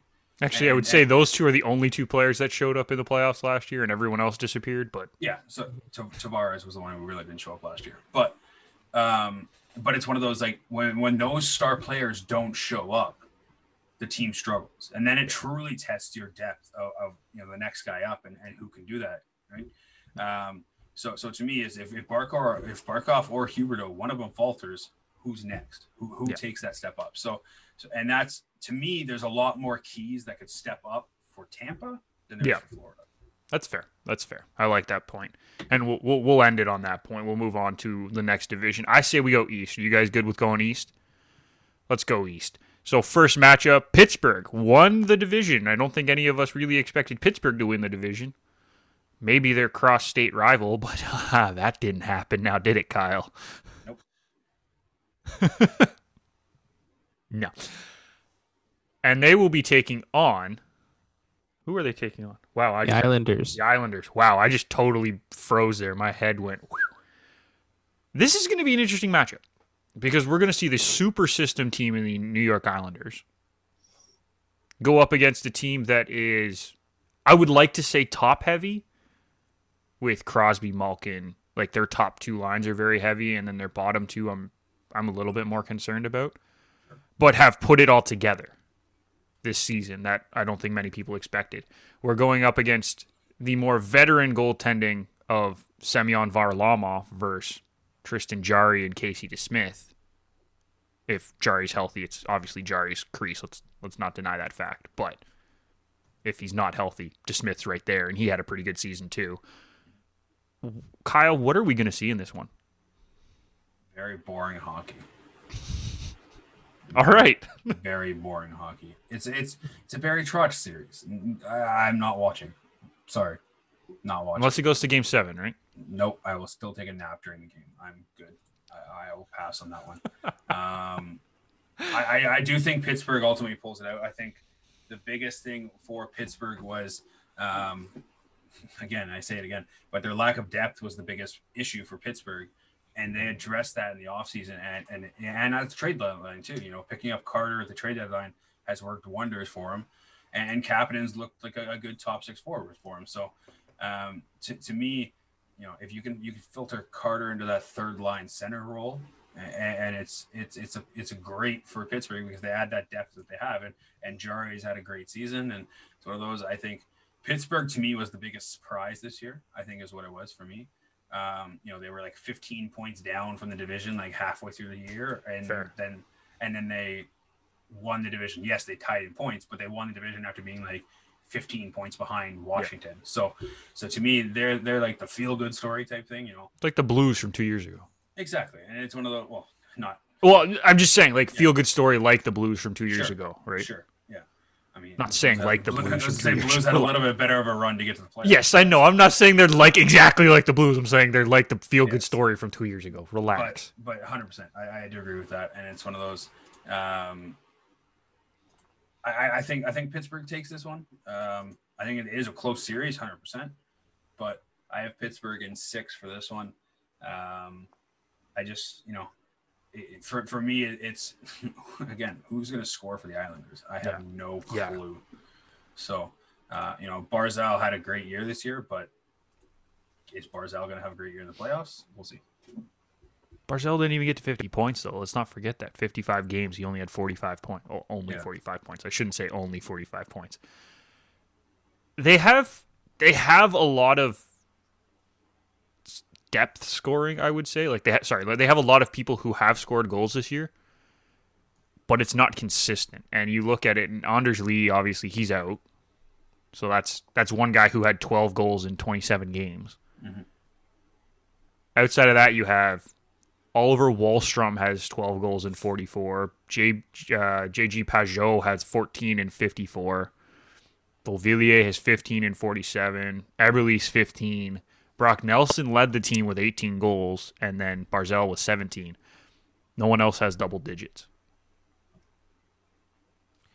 In goals, I should say. Everyone else is single digits, and they have 23 players who have at least one goal for the team this year. But is that enough in the playoffs, Irfan? Well, we've seen it be enough for the Islanders 2 years ago, right? When they knocked out Pittsburgh, when they played the Pens very well. And if I'm Pittsburgh, I'm hoping that doesn't repeat itself, because obviously the teams are a little bit different, but the style of hockey that the Islanders play hasn't changed. Especially since they brought in Kyle Palmieri and Travis Zajac. So they've brought in guys that are gritty players, and they can come out and get a big goal for you. So I don't think they're too worried about goal scoring. I think they're going to find a way to stop Crosby and stop that Malkin line from doing anything to them like they did 2 years ago, and then, pick a player to have a big game, because like they have enough of those types of players on their team that can go out and have one big game, and that's all you need to really change the momentum of the series. But for, if you're Pittsburgh, you got to be weary of that. But again, like you said, Kyle said this, that Pittsburgh addressed one major thing, and that was their depth this year, right? They went out and got, Jeff Carter at the trade deadline. And then they also were able to bring in, younger players into the system and sort of blend that into how they're doing. And obviously when you have Crosby and Malkin, you're very good. So I have Pittsburgh in 6 because I'm hoping it doesn't repeat what happened 2 years ago, because like obviously you want Sid and you want Malkin in another round and potentially another Washington series if that happens. So that's probably what we want to see. But the Isles are not worried about goals. They're just worried about stopping the Pens, and they'll get a big goal, and Leo Komarov might have a big game. I don't know. We'll see. But to wrap it up, I think it's the Pens in 6. I agree with you guys, and I think it's still going to be the Pens in 6. One thing I am worried about for the Islanders is the goaltending situation. I'm not worried about Varlamov, but I want to read these stats off, and maybe this will put a thought in your head, be like, ooh. His regular season, across all 35 games that he played, he had a .929 save percentage and a .204 goals against, which is great. 7 shutouts, phenomenal numbers. When you compare that to his numbers that he had against the Penguins, his save percentage drops down to .897 and his goals against goes up to .286. Those aren't terrible numbers. Let's make that very clear. But in comparison to his regular season numbers, and the fact that those are part of his regular season numbers, which means all the other games he had must have been that much better, he does not play well against Pittsburgh. Pittsburgh has had the Islanders number all season, so you got to be concerned with that if you're an Islanders fan. I have it going 6 as well because I just think they're going to stifle them, and I actually know which games I think they're going to stifle them. I think it'll be Game 3 that the Islanders win, the first game at home. And then Game 5 when Pittsburgh has a chance to clinch. Mm-hmm. Those are the 2 games that I think the Islanders will be able to pip a win. Ryan said maybe Game 1, but I think Pittsburgh comes out big in Game 1 at home. Yeah. Anyways. You're right on that Varlamov thing, because Thomas Greiss is the one that started 2 years ago, and he's no longer with the Isles. So that's a huge. It's not a huge. I would have taken Varlamov over Greiss, but I mean, Greiss stood on his head 2 years ago, I know, which fair enough, is something that Varlamov still hasn't shown us that he can do in an Islanders uniform. Fair enough, understood. Yeah. Let's move on to the other one in Irfan. This is your boys. Boston are taking on TJ's boys, Washington. So a little inter-network rivalry going on here. I'll let you start, but what are you seeing from the big bad Bruins, my friend? This series goes to 7. Like I said, I know in our episode that got canceled last week, but not canceled. Technical difficulties. Stopped it. Sorry. But I think Zdeno Chara is going to score a goal that's going to come off of Charlie McAvoy or something, and that's going to change the momentum of the series, and that's what's going to break my heart. Low key going to be cheering for Z, but at the same time, I'm going to be like, damn it, don't score. Please don't score. This is going to be, I think this is going to be a very close series. Both teams retooled at the trade deadline. Boston finally has a proper second line. They got a puck moving defenseman in Riley. Curtis Lazar slotted very well into the bottom six, and that's the depth that they really needed, especially with Charlie Coyle not having a great year. But that was a ridiculous line the other night when it was Sean Corrali, Jake DeBrusk, and Andre Kasha, which to me is just going to be a run and gun lineup that dishes big hits and has the speed to do it. So if that's the lineup, that's a very good thing for the Bruins. You look at the Caps, this team, added 2 players in Anthony Mantha, who's a bona fide goal scorer if he has the right tools around him, and he does with Backstrom there. And then Michael Raffle scored that winner with like 1 second left the other night. So he's a threat. So, this is a very balanced series, but there's guys in this on both sides that are massive game changers. And then I think the depth is going to play a huge role and how the depth sort of finds a way to beat the other team's depth. That's what this series is going to be about. Fair enough. Kyle, what do you think Washington is going to be in this series? We talked Irfan talked about Boston a little bit more. So what do you think we're going to see from the Capitals? I think Washington's going to be healthy. I think that's the biggest thing. They struggled down the stretch with Ovechkin essentially missing the last 5 or 6 games. Carlson missing 2 or 3 and that kind of stuff. But they'll be healthy going into the playoffs. So that's the biggest key for them. To me, I look at a guy like Mantha and how does he step up in the playoffs and what does he bring to that Washington Capitals team? Yes, obviously you're going to have the Ovechkin scoring line and all that kind of stuff. He's going to score. It doesn't matter what Boston does. He's going to score. But who's next is the big question. Yeah. So to me, that's what I look forward to Washington. I think this ultimately comes down to which goalie steps up. Does Rask step up and like he has in the past? Potentially, but he also looked terrible in the last couple of games. So how healthy is Rask is the other question. That's the other question. And if Rask isn't fully healthy, do you trust Swayman? Swayman had a fantastic year. He had like a sub-2 goals against average, but do you trust him in the playoffs? That's the biggest question, right? So what about Vladar? No. So to me, that's what the real question comes down to in this series. And ultimately, I do have Washington winning, just because I think they currently are the better team. Better put together team. I like their defense a little bit more comparatively as well. But at the same point, I have it going 7. So I 100% could see Boston flipping this game in Game 7 as well. So could go both ways, but I ultimately think Washington pulls it out, in my opinion. Fair enough. So. Irfan, I want to ask you a question. Who is the backup behind Rask? We're assuming Rask is healthy and he's the number 1, which it might not be true. But as of right now, Rask is number 1. Yeah. Who's the backup going into the playoffs? Is it Jeremy Swayman or is it Jaro Halak? Would you want experience or the way they played this year as your backup? I think it can go either way. It's a coin toss here, but personally, I would say Jaro Halak, just because he's been in this position before. When Tuukko's out last year in the playoffs, Jaro stepped in and did admirably. Obviously, when you play a juggernaut like Tampa Bay, you're going to struggle, but I think he'll start as a backup just because they might have, their 1A, 1B or 1A, 1B, whatever they want to call it, ready to go. But if Jaro comes in and doesn't play well, then you can easily see Swayman, who is the future of the goaltending in Boston. Like Kyle said, sub-2 goals against average. Dan Vladar, wasn't poor. He just didn't have defense in front of him. This was prior to their acquisition. I was just kidding about Vladar. No. But I'm just saying, have to defend him.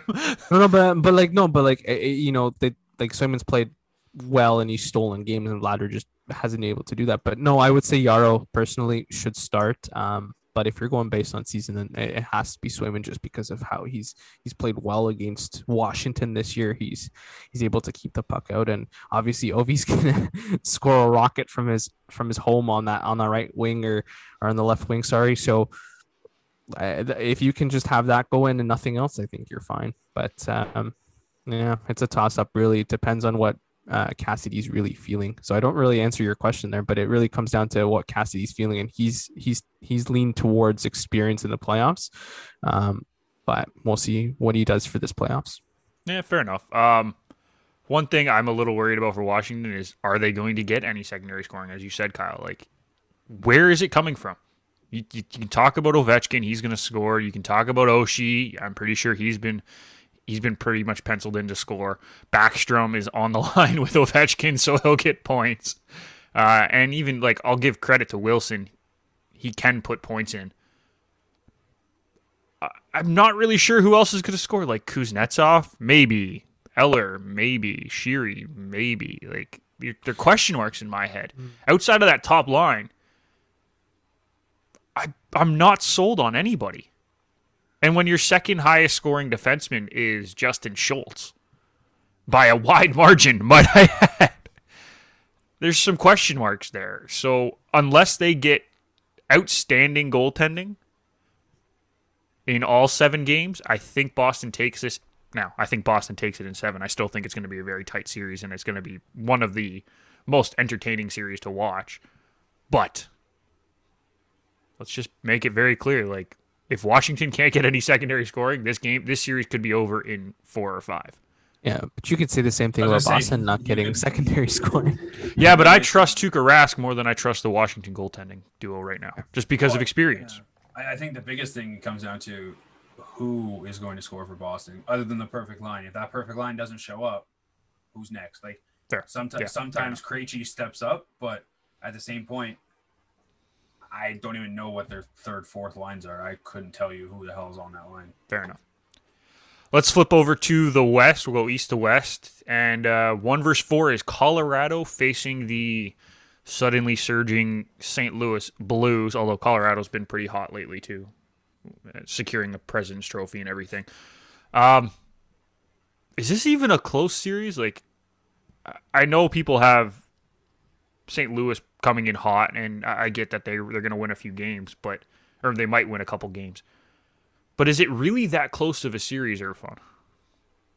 I don't think so. I think, St. Louis, yeah, they have a little swag on their shoulder because they won the Stanley Cup 2 years ago, whatnot, but they're not the same team that won the cup. They're a little bit older. They're a little bit slower. Jordan Binnington hasn't blown me away this year. He hasn't stolen massive games when he needs to steal them for you, especially when you have a guy who won you a Stanley Cup, I guess. They've been playing a Stanley Cup. Let's be honest. He stole that cup. Like down the stretch, they were probably good, but again, when you're in competition with Arizona, LA, San Jose, and the Ducks, sorry, but that's not really anything to be proud of because those teams aren't the best in that division, unfortunately. What's important is how you stack up against Mini, apparently, who's been our surprising team this year, Vegas and Colorado, right? So I think the Avs will win this one. Obviously, St. Louis is going to play them physical, but this Avs team is so fast that, Ryan O'Reilly will go in for a hit and he'll miss them. That's how fast I think this Avs team is. It's not as close as anyone says. They're both going in hot, if you want to call it that. But I have so much faith in this Colorado team. Even with David Dubnyk in net, I still think they're a better squad. So Avs in 5 is what I said. So gentlemen sweep. Yeah. Kyle, what about you? What are your thoughts on this one? Is it really close? I think it's a lot closer of a series than people think, purely based on momentum, I think. Colorado, yes, did win the President's Trophy, 100%. I'm not going to knock them on that. But St. Louis has been riding high and coming in hot into the playoffs. So the biggest thing comes down to is goaltending. And it's if Binnington shows up, this series goes 6 or 7. If he doesn't show up, it's probably done in 5, maybe 6. And I think that's the case. I think, especially with Tarasenko is now finally rounding into form after a very long and arduous journey, uneventful regular season, essentially is what it was.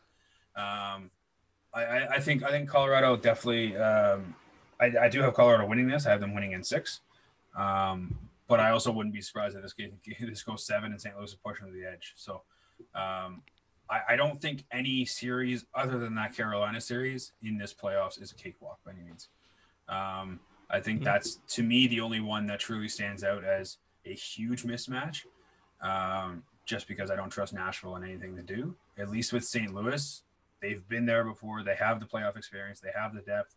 They're not going to be a pushover. That's the biggest thing. So, And those not pushover teams are the teams that sneak out games or sneak out wins and that kind of stuff, right? So it very similar to, like, not really comparing them, but St. Louis and like the Islanders. The Islanders are not a pushover team. They will win their games, but they're not going to win it fancy. They're not going to win 6-0 or anything like that, right? Colorado could win a couple of these games 5-2 or whatever like that, but then St. Louis comes back the next night and wins 2-1 in a gritty, like hard fought game. So to me, I think people aren't really giving St. Louis the credit that they kind of deserve in this aspect with the type of team they are. But ultimately, I do think Colorado pulls it out. Do you think they're not giving St. Louis, it's not that they're not giving St. Louis any credit for the type of team that they are, or they're just giving Colorado a lot of credit for what they did this season? Like, I'm going to read a random stat, or a ridiculous stat, I should say, not a random. 25 players played 10 games or more for Colorado this year. 25. That's your number here, boys. How many of them had a negative plus minus? Couldn't tell you. Just throw a number out there. There's 25 total players played 10 or more games. 3. 6. Irfan, you're right. It's 3. 3 players. And one of them was Nazem Kadri, who played every single game. But he's also going up against top lines every game as the number 2. That's a pretty interesting stat. And I know plus minus, you need to take that into consideration.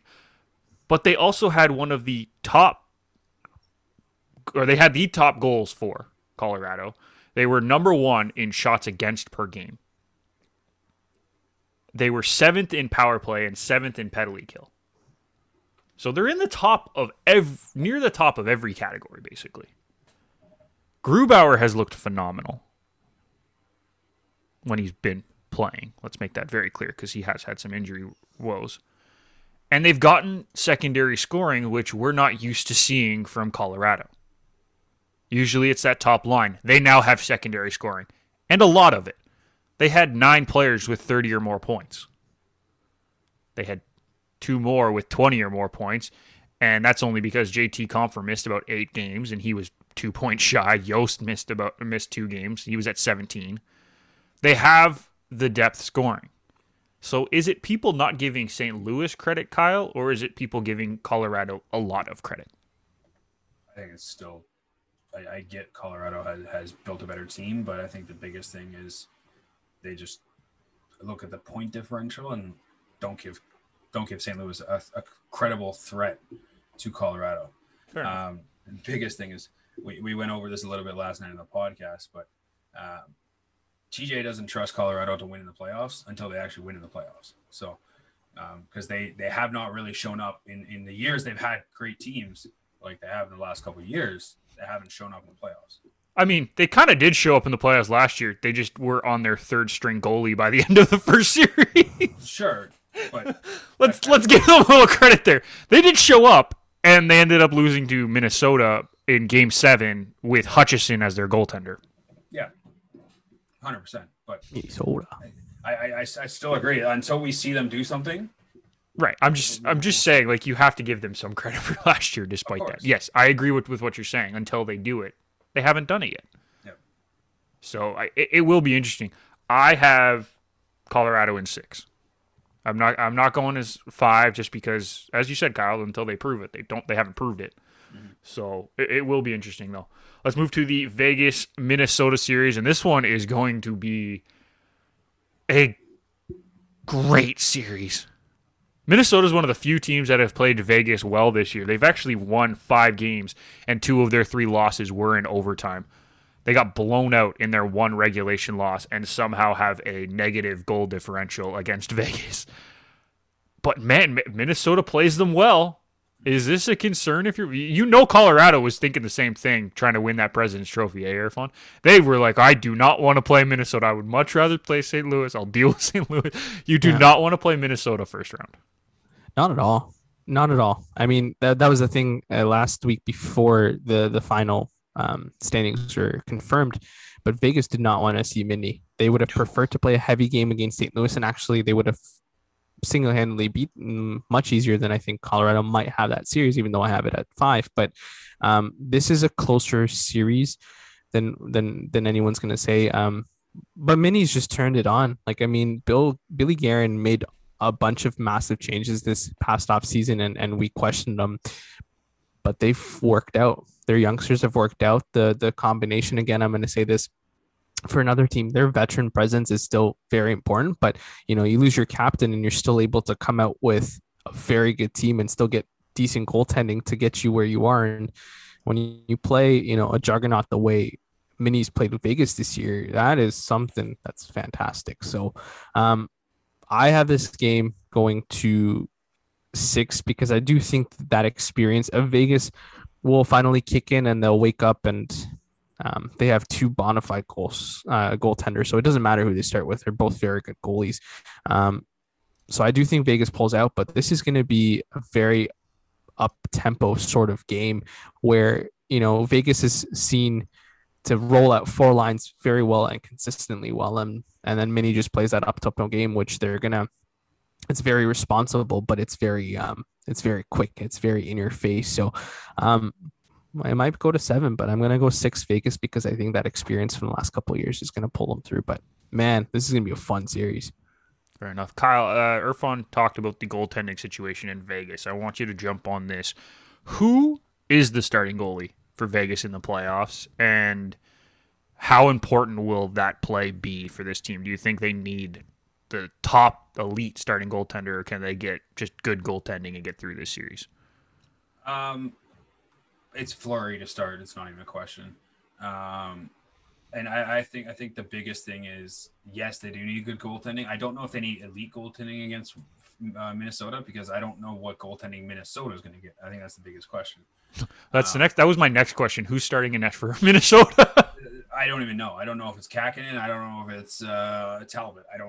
I honestly could not tell you. So, to me, I think that's the biggest question for them is who ends up playing in net there. I think Vegas' depth and their goaltending ultimately gets it done. I do have this going to 7 just because Minnesota is that pesky team, who I think out of Colorado and Vegas, nobody wanted to play Minnesota because not a chance. Just because like Minnesota did well during the regular season, but it was like one of those like they're a team who can surprise potentially in the playoffs. So I think that's Minnesota that has Minnesota has kind of the momentum a little bit in a way because they didn't want to play him in the series. So we'll see what happens with that. But to me, I don't even know who's going to start for Minnesota. And honestly, Minnesota kind of faltered down the stretch playing against St. Louis too. Well, they were playing a team that was trying to fight for a playoff spot. Like let's take that into account. Minnesota was already guaranteed a spot. St. Louis was not. St. Louis was fighting every game to try to get into the playoffs. So I don't fault Minnesota down the stretch that way. Yeah, sure. But when it's 4 games in a row, it's a different story. It kind of, yes, I get like the last 2 games where you're already set and like you're not going to move anywhere. But you lost 4 in a row and you would have had a chance to potentially compete for that second spot if they won 3 of those games. Fair enough. I understand. And could have potentially, Minnesota gets home advantage in the playoffs, or not in the playoffs, but at least in the first round. First round, yeah. Could have potentially be something they wanted to do, but ultimately losing to St. Louis didn't really work out that way, right? So, to me, that's one where I think they don't really have very much momentum going into the playoffs. It does Minnesota as much, but at the same point, they don't want to play. Vegas doesn't want to play them anyways, so it's kind of hit and miss, I guess, in that aspect. If you're Minnesota, though, you're super excited that it wasn't Colorado that you're playing in the first round because Colorado has had Minnesota's number this year, winning 5 games out of the 8, whereas they've won 5 out of 8 against Vegas. Like, much prefer playing in Vegas, apparently, does Minnesota. I have it going 7 as well. I'm with you, Kyle. I think Vegas pulls it out in 7, but this is going to be a absolute grind. I've said this for a month and a half now. Whoever wins the West Division is my pick to win the Cup. Because I just think they're so good. As long as they don't beat the crap out of each other, and there's a lot of injuries coming out of this division, whoever wins the West Division is the best team and will probably win the Cup. So if the Blues come out of this, they're going to win the Cup? Yeah, because they would have had to prove in themselves against Colorado and Vegas or Mini, who I think will test them more than no offense, I think they're better teams than Toronto 1 through 20. Minnesota? No, Colorado and Vegas. Oh, I was gonna say that cap. I was gonna say that was But a if cap. Minnesota beats Vegas and plays St. Louis in the second round, that means Minnesota beat a team that I think is better than Toronto, and then St. Louis beat them. So, like, they've been tested in different ways than a Toronto team or a Edmonton or Carolina will test them. I mean, that's just called playoff hockey. Anything can happen at any time. No, I know. There's But no I guarantees. know, and I get that. I'm just saying, I think this division will test each other more than the other divisions, so whoever comes out will be more battle ready than the other divisions, and that's why I have the winner of this division winning the Stanley Cup. I'm not going to say who I have winning this division right now, but it's fine. I think we already know who you have winning the division. So And that's it's why I'm really not saying it. question. We're going to go to the North now. And let's get right to it. Montreal, Toronto, first time since 1979 that these two teams have played in the playoffs against each other after playing in the playoffs against each other multiple times before that. Thank God for the original 6. This is going to be fun. And I think it's going to be a little bit tighter than a lot of people want it to be in Toronto. And it all comes down to how good Carey Price plays, right, Kyle? I mean, yeah, he's their only savior. They have nothing else going for him, so that's pretty much the only thing they have going for him at this point. They can't score. Is ever since Gallagher went out, they forgot how to score put the puck in the back of the net. So Toffoli had a great year. Don't get me wrong, but it's. I'm not trusting Toffoli to put in 2 a night for 5 games. So that's if it was Vancouver, yes. Sure, yes. And everybody's like, "Oh, what about Cole Caulfield?" I'm like, Cole Caulfield has never played playoff hockey, and it's a little bit different. Well, he's never played NHL playoff hockey. Yeah, even NCAA playoff hockey is not the same comparatively. So, it's one of those like. They don't hit like the NHL. I'm not saying it's the same. That's not what I'm saying. I'm just saying he came from playoff hockey, though. Sure, and his team got knocked out, so there's that. But so it's one of those like I think this will be a fun series just because it's Montreal-Toronto, but this is a 5-game series, and the only reason I can see them winning a game is because of Carey Price. If it's Jake Allen. Or if it's Primo, if Price truly isn't healthy, because it's concussion, he could literally get one shot off the head and he's out for the rest of the series. So, if it's Allen or Primo, I don't trust Montreal to win the games in reality. So, I think this will be a fun series. It'll be chippy. It'll be that kind of stuff. But ultimately, I think the skill for the Leafs throughout the lineup will ultimately just put them over the edge. So. Irfan, I'm going to pose a question to you. Mm-hmm. I'm going to read out 2 sets of stats and tell me which one you would rather have. These are against Toronto this year. Okay? Okay. Would you rather have the goalie with an .868 save percentage and a .348 goals against average in net, or would you rather have the goalie with the .907 save percentage and the .266 goals against average in net against Toronto? Well, obviously, the guy with the better stats, but isn't that Jake Allen? That's Jake Allen. That's my point. I'm not as worried about going to Jake Allen as Kyle seems to be. I'm not saying he's the saving grace. See, the thing is, but I'm not saying he's saving grace. Right? It's playoff hockey. It's going to be the opposite. I think if Jake Allen goes in it might backfire on the Habs. I'm not saying they start him, but I'm saying if Price gets hurt, like, and you throw Jake Allen in, it's not like the end of the world, is what I'm saying. No, but it changes the approach I guess Montreal takes. I think the Leafs win this series and they win it fairly comfortably, in my opinion. The biggest thing though for them is to stay healthy and not get hurt in the series, because I think Montreal is going to take runs at a lot of their players. You're gonna have Corey Perry in your ear. You're gonna have Shea Weber, Josh Anderson. If Brendan Gallagher is healthy, he'll be there in your face. They have enough players to sort of maybe not intentionally injure the Leafs, but enough to bang up the Leafs. And I think if Toronto wants to stay healthy and get out of the North Division, just be careful. I think they're a better team by far. Doesn't matter who's in net for the Leafs. They have enough. They're well-rounded this year, in my opinion. So get out healthy is the biggest thing for the Leafs. I have the Leafs in 6. I want to make that very clear. I'm not. So do I. I'm not going off on a limb and saying that they're losing this series, but No, Price is going to steal a game or two because that's who Carey Price is. But it's going to the rest of the games. It's just going to be Toronto trying to steamroll, and that's what's going to happen. If Vezina Price comes out, this could go to 7. Yes, But it would Then you would then need who scores for Vezina Montreal? Price. But then who scores for Montreal? Doesn't matter That's if you're the- winning games 1-0.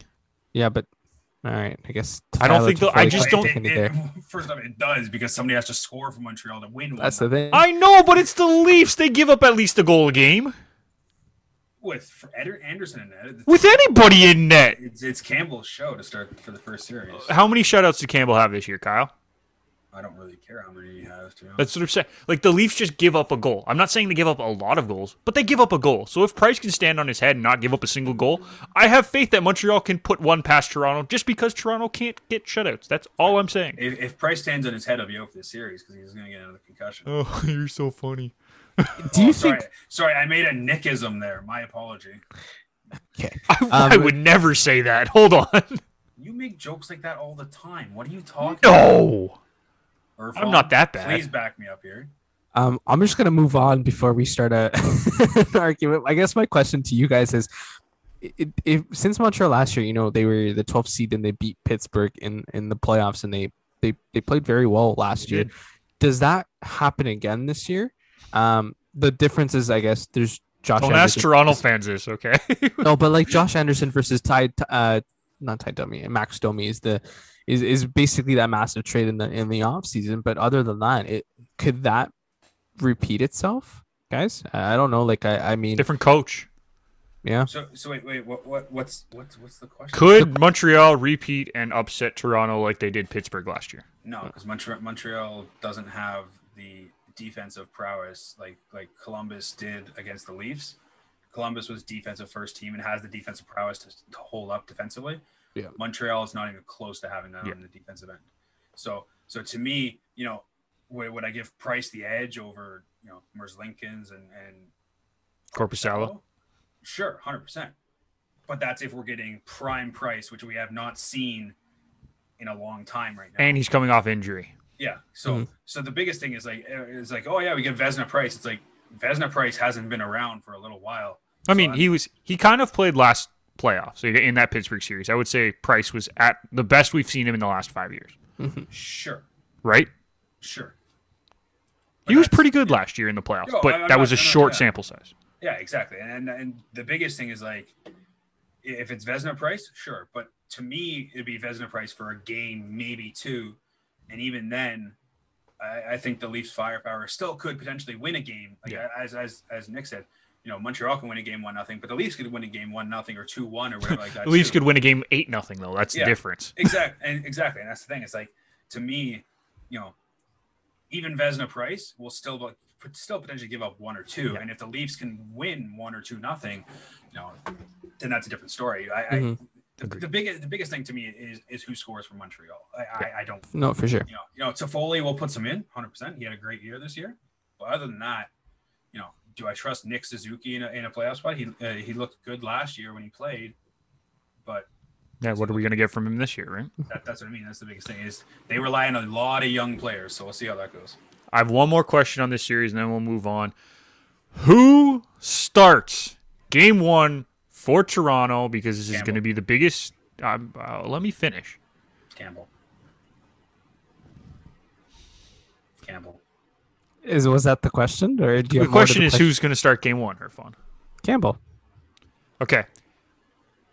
I think it's going to be Freddie. Not because he deserves it, because I think Campbell has earned the right to start for the Leafs in Game 1. I think they go Freddie in Game 1, and hear me out, boys, and I said this on the 20 Minutes on Ice show that was released this morning, so neither of you have heard it, and I'm aware of that fact. So I get to say it again to you. If the Leafs believe Freddie is the answer to get them to a Stanley Cup, to help raise the Stanley Cup, if they think he is the answer, you have to give him Game 1. Because you need to see, he's coming off injury. You need to see if he's able to this year. And if he's not, you need to pull him immediately and put Jack Campbell in. So he has a short leash. Is basically He's what got he the did. shortest of short leashes. But I think he starts Game 1 because they need to see whether or not he's able to go this year. Fair. right? I think Jack Campbell has earned the right to start game one, but I think Freddie might get the start because of that reason. They've put $5 million into this guy this year, and he's played half the season, and they thought he was going to be the guy to get them to the Stanley Cup and make a long run. Well, if that's the case, you need to prove whether or not he's the guy to get you to the Stanley Cup, and it's going to come in game one. Yeah, all That's right. the only reason that I'm confident Freddie will get the start. Does he deserve it? Absolutely not. Campbell has been the better goalie all season. So my only counterpoint to that would be is if you do not start Campbell game one, you cannot go to Campbell anymore. Why? Purely because his confidence will be shot if he's. I don't believe that at all. But he carried the team. I know. It's his team. It's not Anderson's team anymore, and Anderson has to accept that fact. And I agree with that. I agree that it's Campbell's team. I don't. And that's why I'm not worried about bringing him in later, because he is so ingrained in this team, and he's just a happy guy, happy to be able to play at this point. Don't forget, this guy was a first-round pick who has fought tooth and nail to get a chance in the NHL. He didn't really get it in LA. He didn't get it in Dallas where he was drafted. Now he's here, and he's been given a chance. Are you kidding me? If they tell him that, hey, we're going to you in game two after they start Freddie, he will be over the moon, and he'll be like, all right, I'm ready to go. His confidence will not be shot. He knows that's not the reason. It's not because of his play that they're not starting him game one. They're starting him game one strictly because of what I said, and he won't give a crap.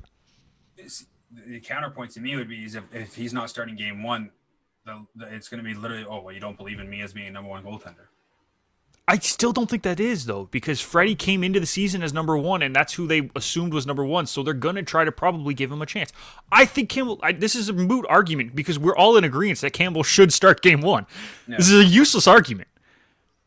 But I think Campbell's just one of those guys that he's so happy to be playing at the top level after everything that he went through. He doesn't care if he starts game one, and if they call on him at any time, he will happily throw his mask on, run to the crease, and stand on his head like he has this year. That's my opinion of Jack Campbell. I just think that's the person that he is, and that's why I'm not worried about not starting him game one. He should start game one, and I agree with you guys. 100%. There's no doubt in my mind. But see on Thursday what they decide. We got to wait till Thursday. Yeah. Makes sense. 6 days off.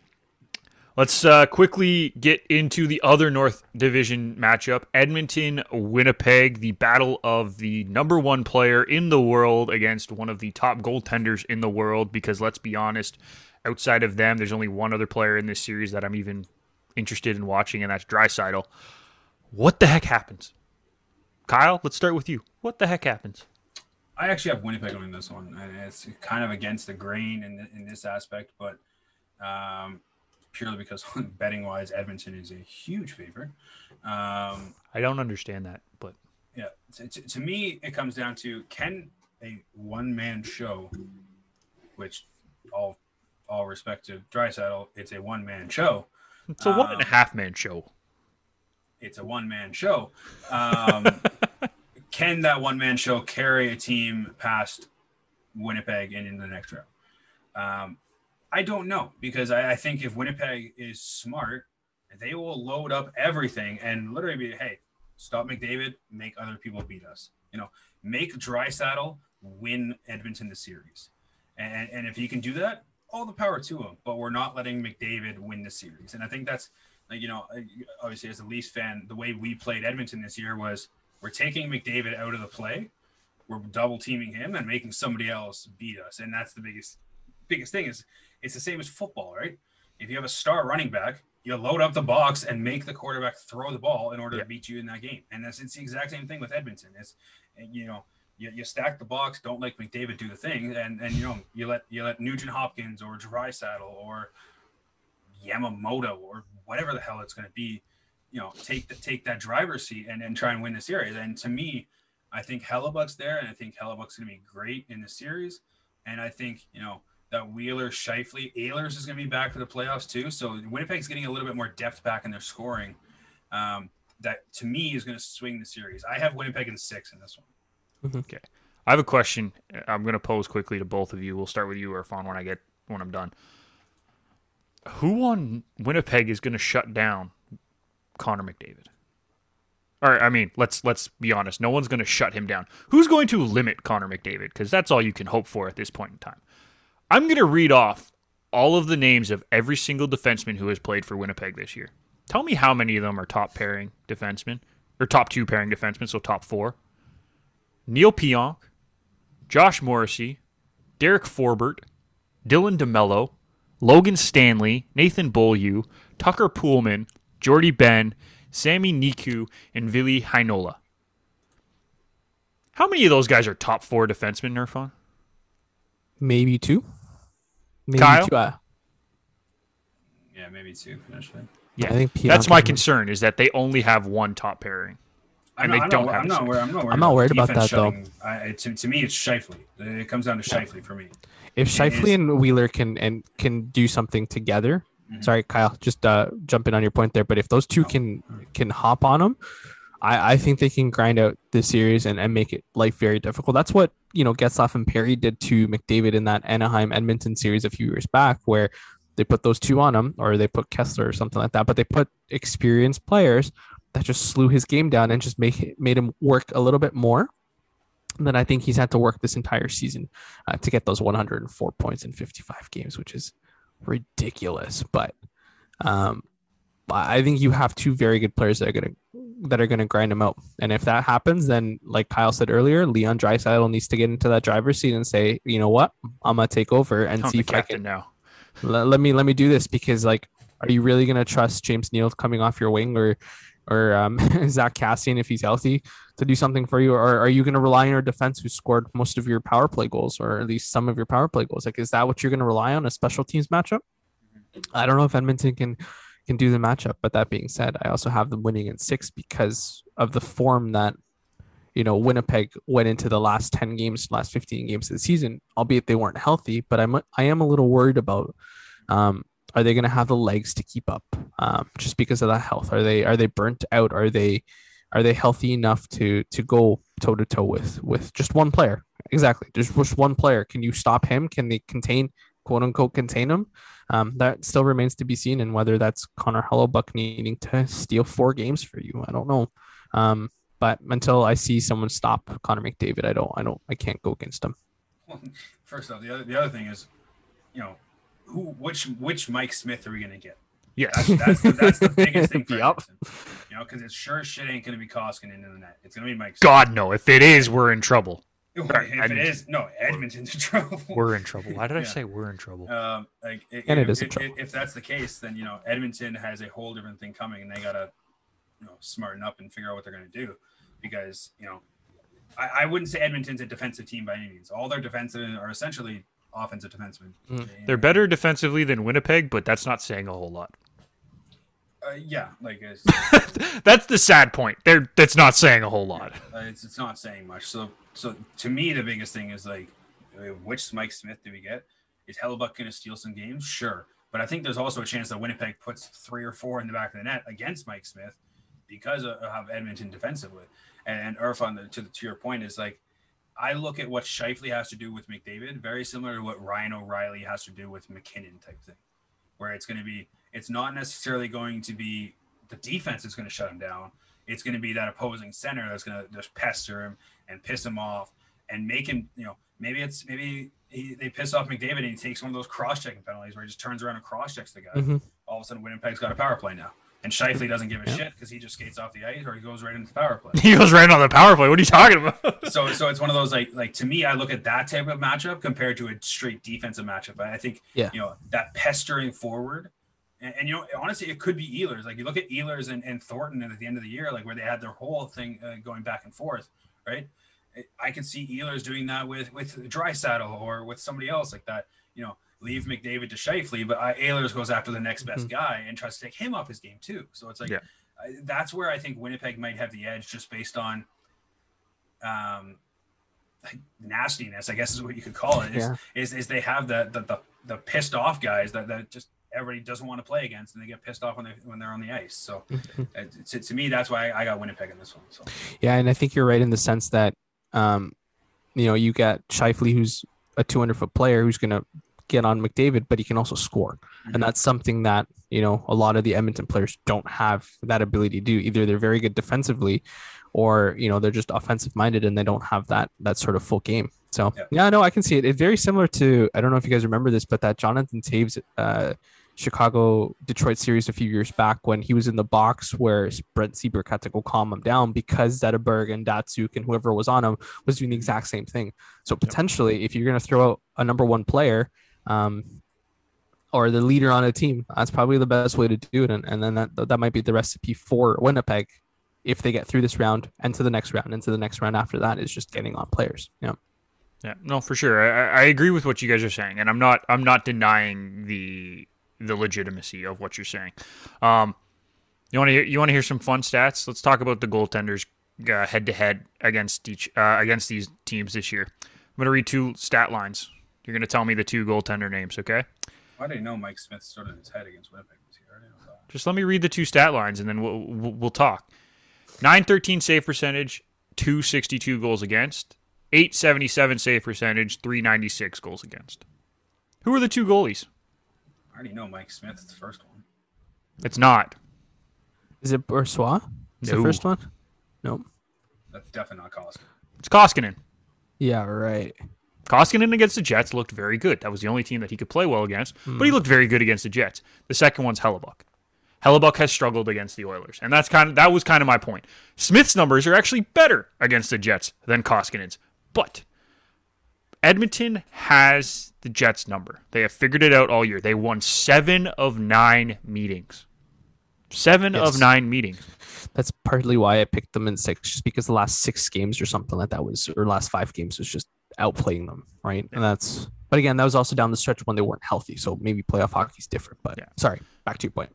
No, that's my point is that I just think Edmonton has it figured out against the Jets. I don't think anyone is really going to be able to contain McDavid enough. And if Scheifele's entire game plan is to try to limit McDavid, he's not going to be playing offensive hockey, which means how much depth scoring is going to come into play. I would much rather have Draisaitl as the number 2 line trying to score than the number 2 line of the Jets right now, in my personal opinion. That might just be me, and that's fine, but I would say if you take Scheifele out of the offensive game plan for Winnipeg, you lose a lot more than if you take McDavid out of the offensive game plan for Edmonton because you have Draisaitl on the second line. Yeah, but what would you say if Pierre-Luc Dubois fit in very nicely with Paul He's Stastny? He's a winger, though. I'm saying straight up center. If you're trying to eliminate centers, Dubois, I'm still not convinced has fit in Winnipeg, by the way. That's a personal thing as well. But playoff hockey, Pierre-Luc Dubois, a little bit playoff hockey. I love that. We're now using playoff Pierre. Yeah. We've traded him upgraded him this season. If he has anything of his grit that he had for Columbus, that might be a very good matchup. Draisaitl against Dubois. For sure. And that's something to watch out for. But again, I would much rather Edmonton, and that's why I have Edmonton in 7. I think this is going to be a good series. It's going to be a long series, but I'm taking Edmonton just because I think they've had Winnipeg's number all season, and it's just going to carry over into the playoffs. Boys, we did it. 8 matchups. It's been a long show. Quickly, let's get your final thoughts. Let's get the folks out of here so that they come back and listen to us next week as well. Irfan, we'll start with you. A little news from your Green Bay Packers. They signed another quarterback with Blake Bortles. I don't know why they're doing what they're doing, but again, because they don't know if Aaron Rodgers is going to play. They need at least one more quarterback in the room. But I think the Packers just shitting the fan right now. To be honest with you, what's going on? What's the future of this organization? They're sort of struggling. That's what the future is. Struggling. I'm trying to be nice. That's fine. Say it. It's all good. They are potentially losing one of the best quarterbacks in franchise history. Potentially. So let's fix that. But NFL history. But like Blake Bortles may or may not be the answer as well. No, he will not be the answer. He is honestly, Blake Bortles is going into that quarterback room to be a body in that quarterback room. He might actually start because I don't know if they're set on Jordan Love starting yet. There's so many issues going on right now in that quarterback room that Blake Bortles is coming in as a living human breathing human being. That's all he's there for. Yeah. That's it. That's it. But just questioning and a little head scratch. It's not head for- scratching. I know exactly what they're doing, and it's not good. That's all it is. They're trying to have a plan B in case he walks, basically. But In case he sits, he can't walk. But sits, walks, doesn't play. Kyle, your final thought. Please don't aim it at me again. Final thought. Raptors missed the playoffs for the first time in 7 years. Breaks the longest NBA streak of 7 years in a row of making the playoffs. So, and to be honest, it could be another couple of years till they do make the playoffs. So, as long as that play-in series is there, you never know. But we'll see. It's a one and done. It's not coming back next year. I'm fairly confident with that. So, to me, I think Toronto is in for a very interesting offseason and how they overhaul that team and get them back to a winning ways. You know, I like some of the additions they had with Gary Trent Jr. and that kind of stuff. Malachi Flynn has looked great. Kem Birch even was a nice pickup as well. Exactly. So to me, I think that there are a couple of pieces they need to plug and play and get them back into that playoff realm. But it'd be interesting to see what they do in the offseason. So. Yeah, I agree with you. I don't think they're that far away. I think they're one or two pieces and health away. Because let's not forget how many games were missed this year. I think the Raptors had the most injuries out of any team in the NBA, or they were in the top 5 at least. Yep. That plays a huge factor. If this team's healthy, this team is probably a playoff team. They were not healthy at all this season. Now, I'm not saying a high playoff team. I'm saying a playoff team. That's not saying much. So, yeah, it will be interesting. You're right. My final thought is also basketball related. Boys, WNBA started last night. I thoroughly enjoyed that first game with the Liberty and the Fever. It was phenomenal. So much fun to watch. Ionescu with the game-winning buzzer beater. And then Taurasi with a game winner at the end of the game, too. For when the clock stopped. The and Mercury. for what is that? The clock stopped everywhere, and then so they had to pull out a stopwatch and sort of time it from that. when it stopped. But it's still good. It was like a second left that shot came off. So, So they she actually gave the other team a chance with that shot. Like, she needed to hold on to it for another half second. Basically. But Kia Nurse had a great game as well, especially getting traded, but she was driving the net very, very well. But yeah, WNBA's back. Haley's happy. We're happy. Haley's ecstatic. Yeah, if you need any WNBA news, notes, game updates, look to Haley. Haley McGoldrick, Goldie on Sports on Twitter, because it's phenomenal coverage. We tweeted about her. I tweeted about her personally. Her article about 5 storylines to watch was incredible. Just solid work. But yeah, it's going to be a fun season, and there's a lot of talent that we have not seen in the WNBA. Like young players, Ionescu, who played 2.5 games last season, she showed out in her first game.